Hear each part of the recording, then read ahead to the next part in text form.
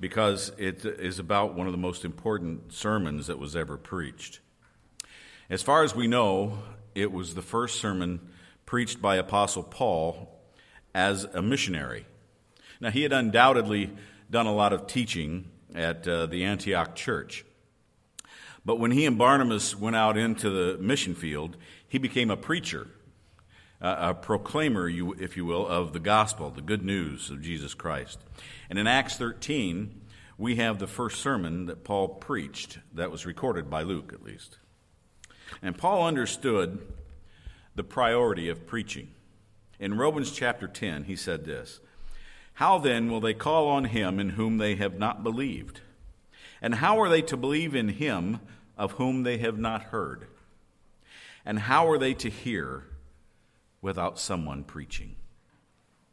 Now, clearly, not only did he recognize the importance of preaching, but he wanted his protégés to also understand this priority.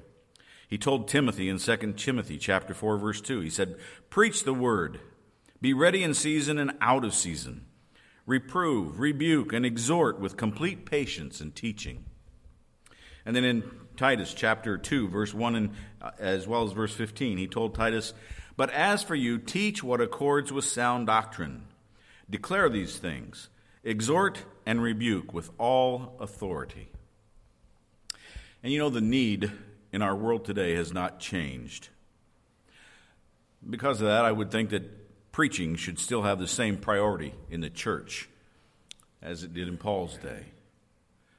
Obviously, as a preacher, I might think that, but I believe it's still important. Unfortunately, you'd probably be surprised to know how biblical preaching has fallen kind of out of favor in many churches. It's been replaced with all kinds of, well, I can't go there. Let me go where John MacArthur has written about this preaching in the church, from The Mandate of Biblical Inerrancy, Expositional Preaching by John. He said, "Sadly, many in the church today do not share Paul's commitment to preaching the word. There is a dearth of biblically sound preaching. From today's pulpits come the uncertain sounds of relational chit-chat, social commentary, storytelling, shallow homilies, and political rhetoric. Many view preaching as an anachronism in today's era of user-friendly, entertainment-oriented churches. While many downplay the significance of biblical preaching, it is nonetheless vital to a spiritually strong church. Strong biblical preaching also upholds the authority of God's Word. How strange it is that many who affirm the inerrancy of the Bible fail to preach it expositionally." With that admonition, I'd like to lead us into the study of Paul's first sermon on the mission field. And I want to start by looking at the setting of this particular sermon. Acts chapter 13, verse 13. Let me remind you that beginning back in verse 9, Luke mentions that Saul is also known as Paul. And up through Acts 13, verse 7, Luke referred to this small missionary band as Barnabas and Saul. But beginning here, Luke refers to Saul as Paul, and he then names him first on the missionary team. Paul has become the leader of this missionary band. Verse 13, "Now Paul and his companions set sail from Paphos and came to Perga in Pamphylia, and John left them and returned to Jerusalem."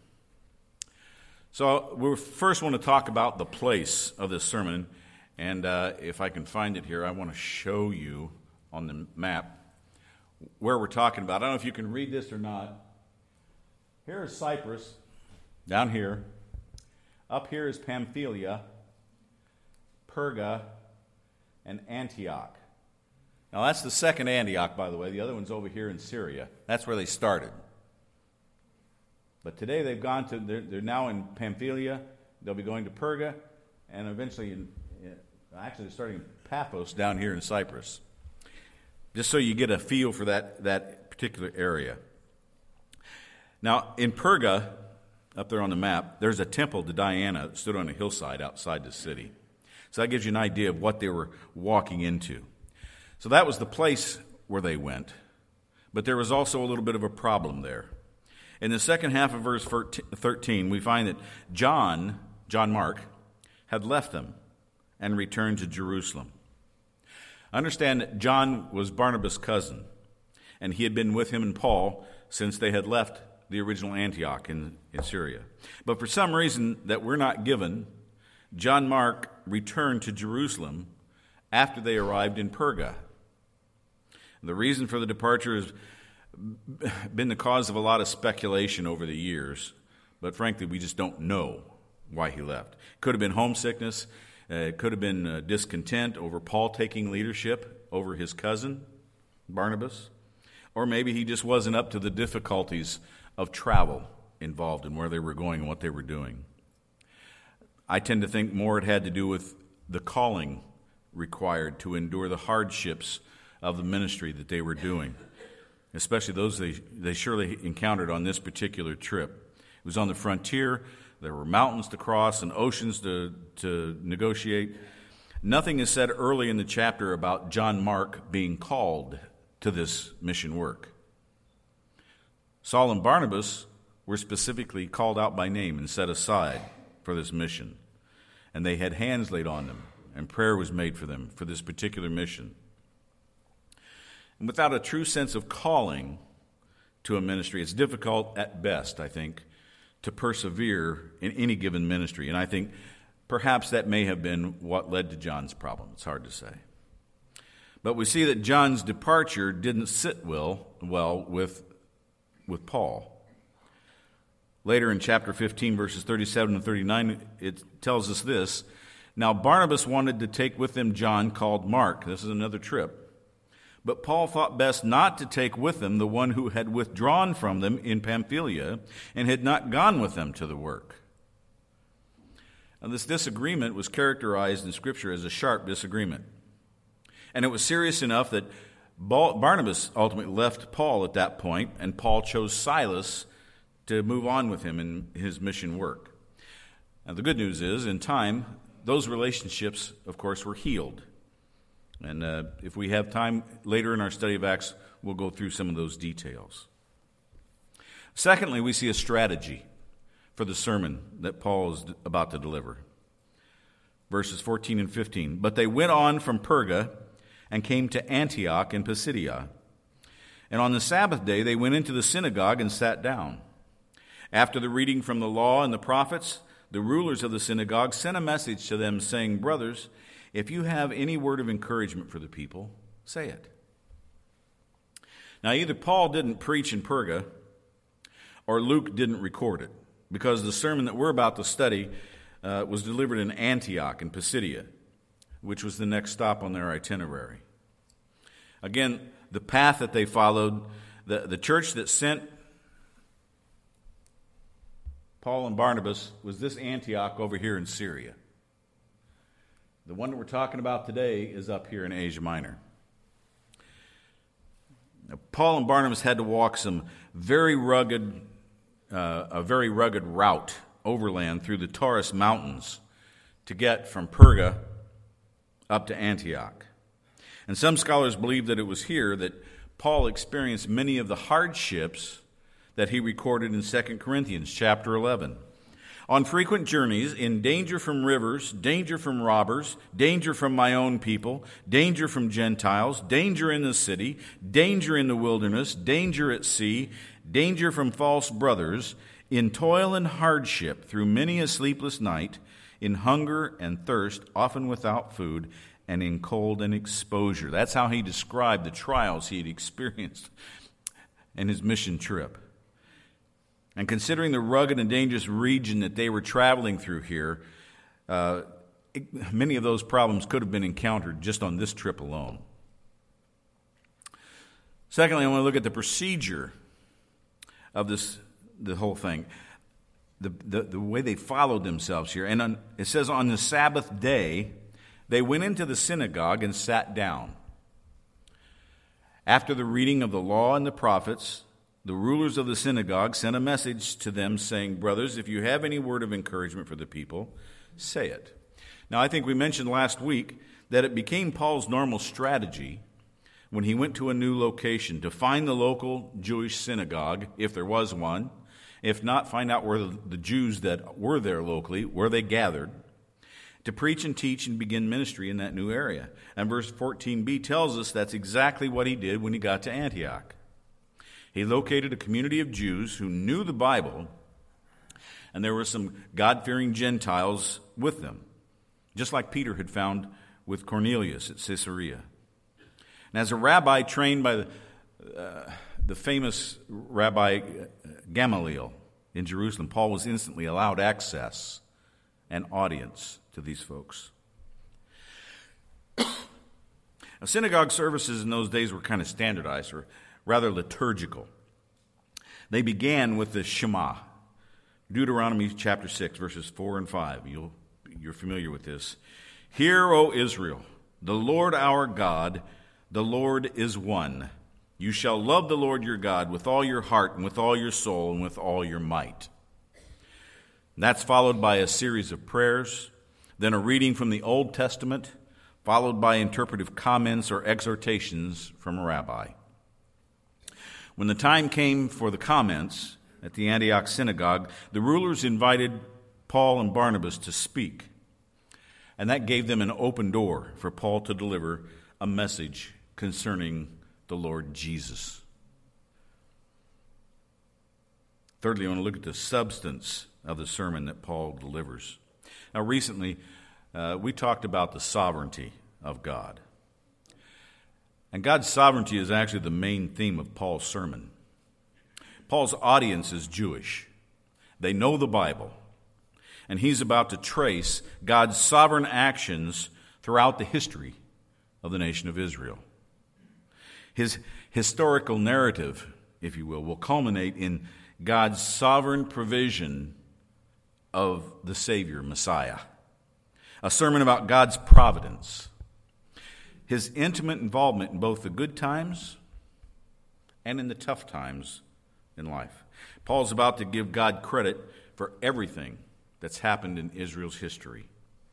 God chose, God brought, He put up with, He destroyed, He distributed, He gave, He raised up, and He fulfilled. Paul clearly identifies God's hand behind all of their experiences. And his conclusion, naturally, is that just as God has been involved in their past, so He is involved in providing Jesus Christ as the promised Messiah. Now, he talks about their sovereignty first in the slavery of the Jewish people, verses 16 and 17. So Paul stood up and motioning with his hand said, Men of Israel, and you who fear God, listen. The God of this people Israel chose our fathers and made the people great during their stay in the land of Egypt. And with uplifted arm, He led them out of it.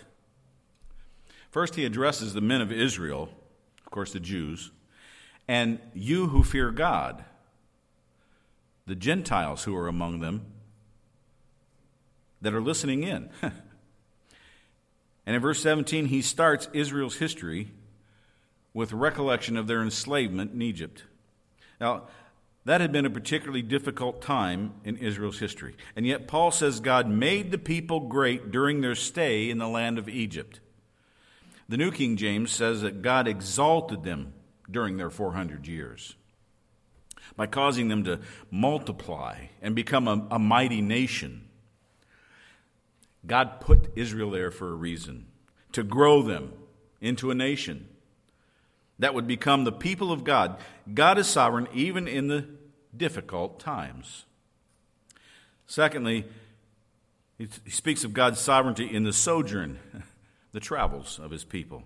Verse 18, and for about 40 years, He put up with them in the wilderness. Now I have to tell you, as a dad, this verse kind of tickles me. Don't you love your kids? I mean, you'd die for them, right? And yet sometimes the best you can do is just put up with them. and that's what God was doing with the nation of Israel sometimes while they were traveling in the wilderness, putting up with them. Every time he turned around, they were wandering off and getting into trouble. And then they'd come back, "Oh, Father, help us, save us. We'll do exactly what you tell us to, we promise. At least for the next 5 or 10 minutes. God was sovereign with his people, even as they wandered for 40 years in the wilderness, until an unbelieving generation died off. Israel's behavior in the wilderness was clearly carnal. They grumbled, they disputed with God, and that generation was kept from entering the promised land. But God still put up with them until the second generation was ready to go into the promised land. Like us, he's hung in there with us. Even though we didn't deserve it, we didn't deserve patience, but he never failed them. And he has never failed us, and he will not. Thirdly, we see God's sovereignty in the settlement of his people. Verse 19. And when he had destroyed 7 nations in the land of Canaan, he distributed their lands to them by allotment. Now, we recall that Joshua was Moses' successor in leading the nation of Israel.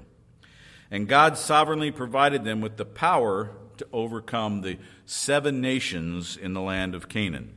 But note here that Paul does give credit to God, saying it was God who conquered 7 nations and drove out the inhabitants. Not the people of Israel.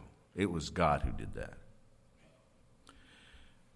Next, we see God's sovereignty in a series of judges for the nation of Israel. Verse 20. All this took about 450 years, and after that, he gave them judges until Samuel the prophet. So up to this point, Paul has covered about 450 years of God's divine sovereign intervention in leading the nation of Israel. 400 years in Egypt, 40 years in the wilderness, and about 10 settling Canaan. After all that came another 450 years when Israel was ruled by judges until Samuel the prophet. Now, that period was clearly summarized in Judges chapter 17, verse 6. It said, "In those days there was no king in Israel. Everyone did what was right in his own eyes." Sounds like a lawless time to me, but there were 7 cycles of sin and deliverance for the Israeli people. The people cried out to God. He would save them by giving them a deliverer or a judge, and then establish them again. And then they would mess up again and cry out to God, and he would send them another deliverer to save them, to set them back into place. And then they would go through the cycle again. All that time, God ruled over Israel, eventually bringing them to Samuel, who was both judge and prophet. And we all know it was Samuel who anointed Saul as the first king over Israel, which leads us to the selection of a king in God's sovereignty. Verse 21 and 22. Then they asked for a king, and God gave them Saul, the son of Kish, a man of the tribe of Benjamin, for 40 years. And when he had removed him, he raised up David to be their king, of whom he testified and said, "I have found in David, the son of Jesse, a man after my heart, who will do all my will." The Jews were keeping up pretty well with Paul's history here. The lesson on God's providence, they understood. But now he points out how Israel had a wrong king and a right king, and how God was sovereign over both. First, in their selection of a wrong king. Verse 21 says, "Then they asked for a king, and God gave them Saul, the son of Kish, a man of the tribe of Benjamin, for 40 years. If you know the story, you know Saul was the wrong king for Israel. Understand, though, he was not put there because that's what God wanted. God put Saul there as king because that's what the people demanded. Commentator John Phillips described it this way. He said, "There was nothing wrong in the Israelites' desire for a king. What was wrong was motive. They wanted to be like the other nations round about. What was wrong was moment. God's time had not come yet. What was wrong was the man. God was not impressed, as the people were, with Saul's size. God saw the littleness of Saul's soul, and Saul turned out to be a disaster." But God was also sovereign over the selection of the right king. "And when he had removed him, Saul, he raised up David to be their king, of whom he testified and said, 'I have found in David, the son of Jesse, a man after my heart, who will do all of my will.'" So after God removed Saul as king, he raised up David to be their king. God chose David based on his heart, not on his outward appearance, which was what was the basis for choosing Saul. Remember, he was head and shoulders taller, and he was a mighty warrior, and all of those things. It was his outward appearance that impressed the people. They didn't look at his heart, but God judges the heart. Now, we know David was not a perfect man, don't we? He sinned a number of times and in a number of ways. But David always made his way to the place of confession and repentance. And we see that in the Psalms as we read those each week. Psalm 28, 32, and 51 are prime examples. David makes his way back into confession and repentance when he has sinned. And in spite of his human failures, David really did want to do God's will. And God was sovereign over David through his triumphs and through his defeats. And it was through David's line that God sovereignly provided the Messiah. And God was sovereign over all the events that preceded that incredible event. So it's still early, and I'm already at my so what. Paul masterfully took his audience from one stage of Israel's history to another. And probably some wondered where Paul was leading. What would be the high point of his message, his comments? Well, they didn't have to wait long to find out. He continued to discuss, and now he comes to his main point. God's sovereignty in providing the Savior for his people being the nation of Israel and the Gentiles. Verse 23, "Of this man's offspring," that's David, "of this man's offspring God has brought to Israel a Savior, Jesus, as promised." God provided a Savior. First, according to the promise. Note in verse 23 that Paul thought it was important to note that Jesus was David's offspring. And of course, all Jewish scholars knew from Isaiah 11:1 and following that the Messiah would come from the line of Jesse, David's father. And Paul's point is that God sent Moses to deliver Israel from Egypt. He sent Joshua to deliver them from the wilderness. He sent them the judges to deliver them from their enemies,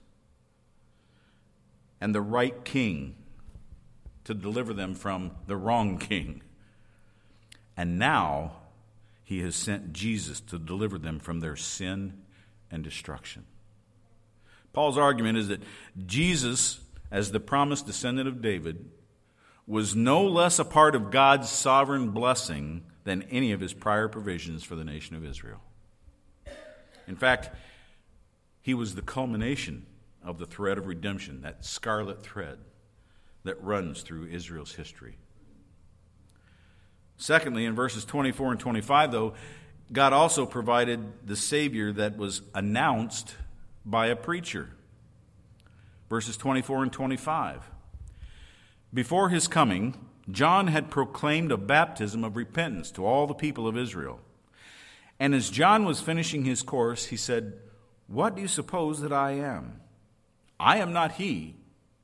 No, but behold, after me one is coming, the sandals of whose feet I am not worthy to untie.'" Jesus wasn't one of those messiahs who just showed up on the scene out of nowhere and proclaimed himself to be the Messiah. He was a Savior that was announced by a preacher sent by God. John the Baptist preceded Jesus, and he proclaimed a baptism of repentance to all the people of Israel. Paul identifies John the Baptist as the fulfillment of another prophecy from Isaiah chapter 40, verse 3, of one who would come before the Messiah, preparing the way for him, as one crying out in the wilderness. John 1:23. John was different. Some would call him eccentric. He lived in the desert. He ate locusts and honey, dressed in camel hair clothes. And his message was repentance. Repentance as a way to prepare for the coming of the Messiah. He preached repentance from sin so that Jesus could come behind him and preach forgiveness of sin. It is true, and always has been true, that unless a person is brought face to face with their sin, they have no basis for repentance. How can you repent from something that you've never acknowledged even exists? All of Paul's history lesson here has pointed to his exhortation that we now see in verse 26. Brothers, sons of the family of Abraham, and those among you who fear God, to us has been sent the message of this salvation. Wow. Paul began in Egypt. He ends in Antioch of Pisidia. Descendants of the Hebrews that were led out of Egypt have been told that God is in charge of their nation's history to bring them to a place of hearing this message of salvation, the very word that Paul had spoken to them that day. Can you imagine the reaction of the people that were there? A stranger who had excellent rabbinical credentials came to them from Jerusalem, had just walked into their midst and recited their entire history, and was leading up to the message that he had just delivered. Imagine the reactions. Well, actually, we'll get to see their reaction, the reaction of the whole city next week. But more importantly, I want to ask you, what would you have thought if you had been in that synagogue that day? Would you believe that God himself had superintended your life to lead you to that spot that day to hear that message, the message of salvation?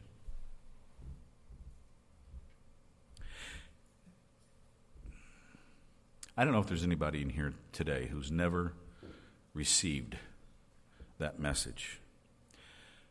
Anybody that maybe has never actually received Jesus Christ as their Savior, that God has provided for you, for all of us.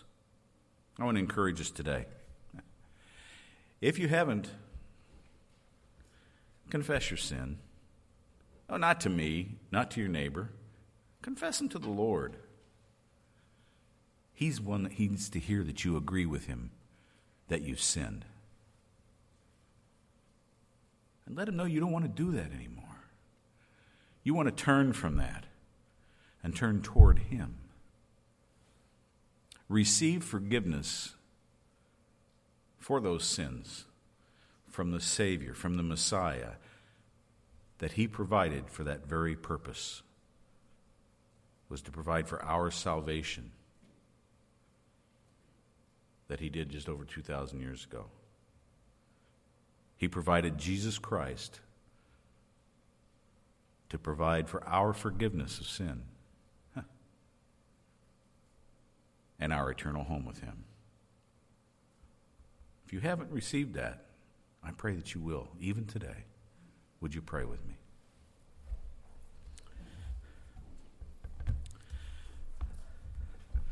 Lord, that is